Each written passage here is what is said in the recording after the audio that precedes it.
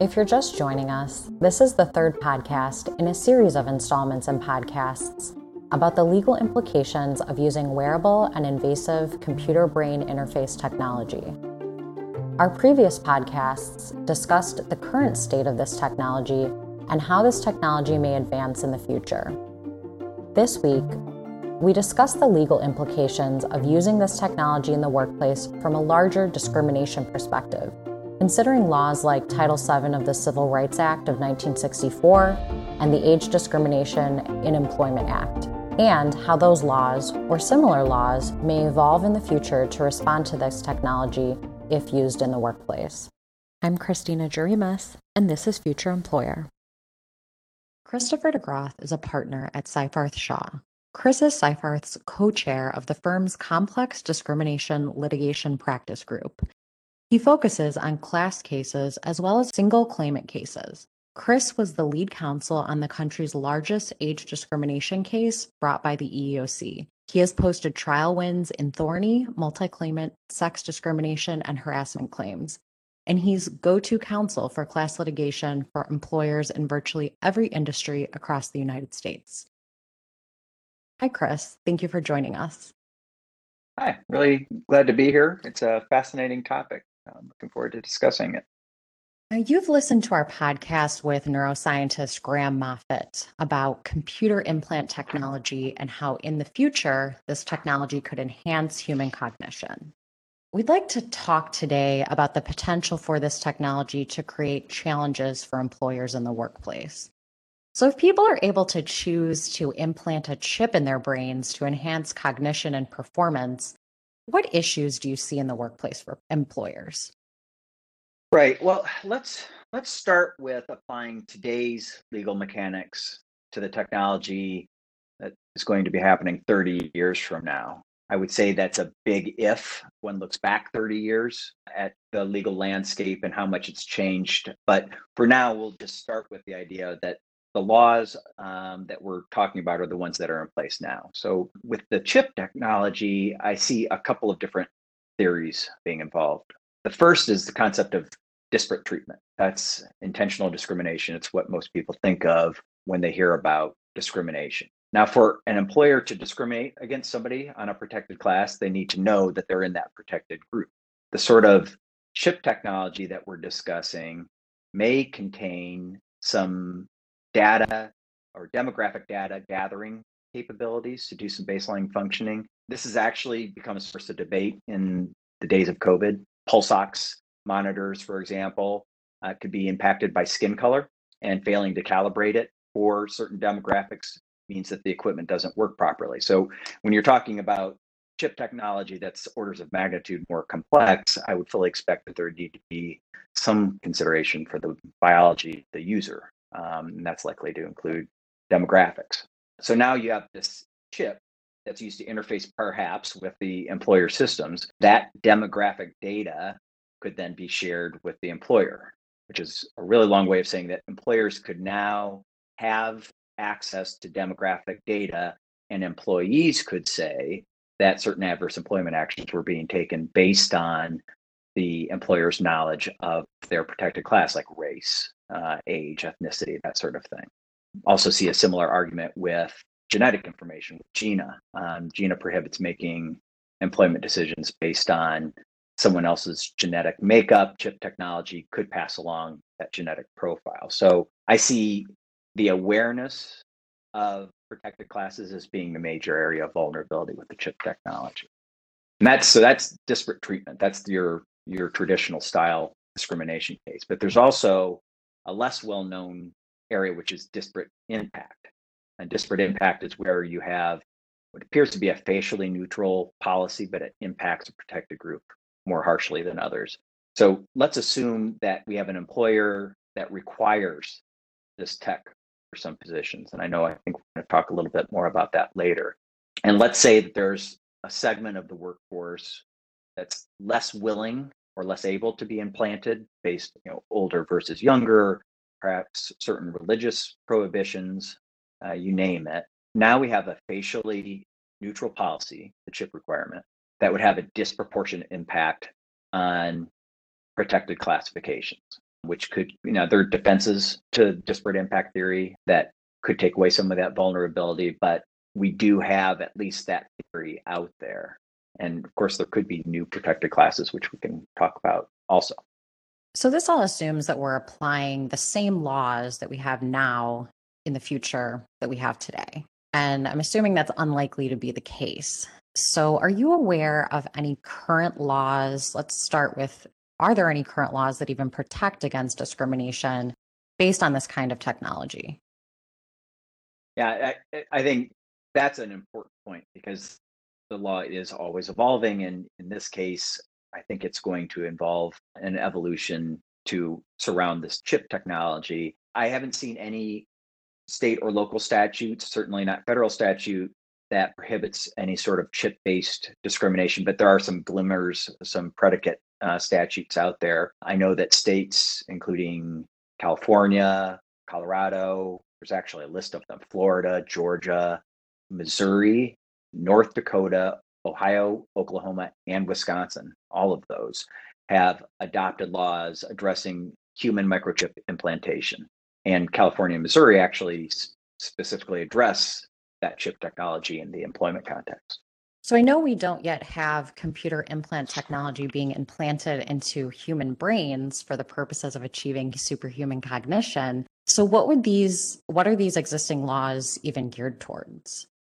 So certain microchip implants can actually be very helpful. Obviously, that's the whole genesis of the technology.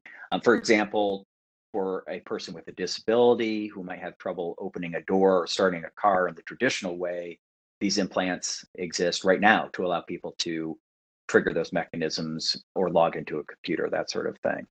The state laws that we're seeing now ensure that employers cannot require all of their employees to receive an implant versus, for example, using physical keys or pass cards or something, some other traditional gatekeeping measure.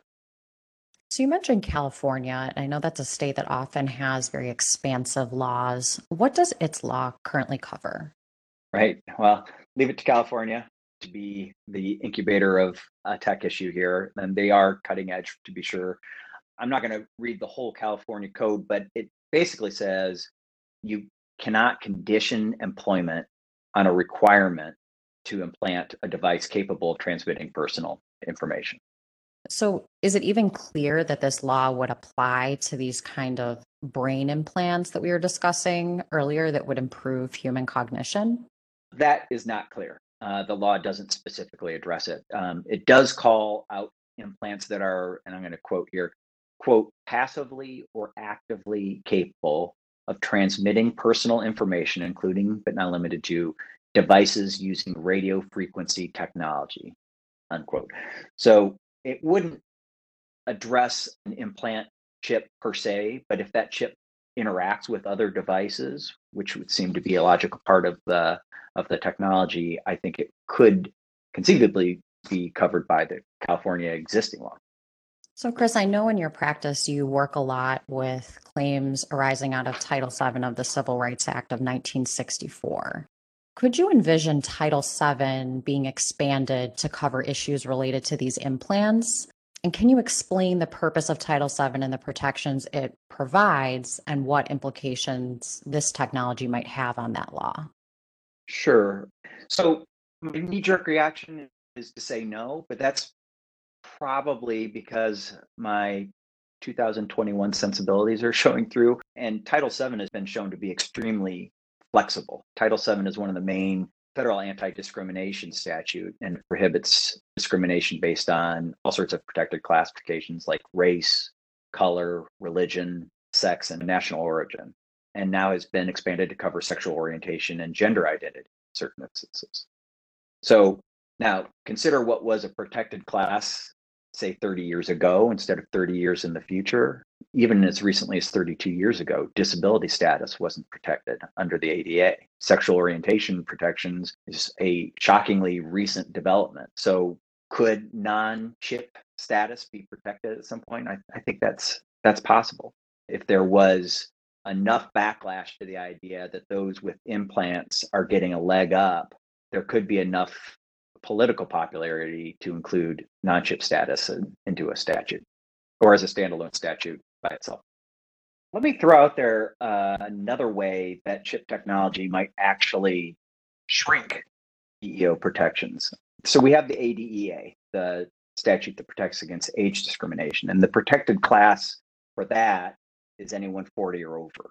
But with the population working later and later into their lives because they're more and more capable of doing so, what is this chip technology going to do with that workforce? It could actually reverse the age-related effects of cognitive functioning that we all know have some certain level of impairment as you get older, at least on a person-by-person basis. So one could argue with a straight face that the protected class under the ADEA shouldn't be 40, but rather should be 50 or even 60. This isn't science fiction. There's already arguments today that date should be moved back. And another thought along those same lines is now if you have that many more people able to work later in lives, will there be an oversaturation of the workforce? Will we have too many workers in too few of jobs? So that could result in forced retirements or anything of that nature. So, which again could create issues under the EEO laws. Let's get sci-fi. Imagine that while an employee is at work, their thoughts are recorded, uploaded, saved on a cloud. Could thoughts associated with promotion or hiring decisions, termination decisions, or other employment actions be discoverable in a discrimination lawsuit or subject to a subpoena, assuming that this scenario could ever actually exist? That's really looking through the looking glass a bit, but I suspect that the disclosure of thoughts and motivations and feelings as part of litigation would be full of challenges and issues. If I could somehow seek that information today, I suspect it would be subject to any number of privileges that go back hundreds of years: spousal privilege, attorney-client, physician privileges, that sort of thing. And if this sort of technology advances to the degree that we're hypothesizing, then I would fully expect that there's going to be additional privileges that would evolve around thought protection. All reminds me a little bit of that movie Minority Report, where they were prosecuting folks for future crimes or what they thought about in terms of their crimes. And I just don't see a future where employers are permitted to, first of all, record their employees' private thoughts. And even if they have access to that, they could go with an adverse employment action based on those thoughts. But with all of this, I think future generations will be amused by how limited our thinking is right now. I think my grandchildren would, if they ever heard this someday, would laugh about this the way we look back and laugh at the folks that were first talking about the World Wide Web and whether that would ever catch on, that sort of thing. So the law is always playing catch up to technology. So this will be certainly an interesting area to watch. We'll only know. We'll only see what the future holds when it happens. Chris, thank you for your time. Thank you. In our next podcast, join us for a discussion from a disability discrimination law perspective about the implications of using this technology in the workplace.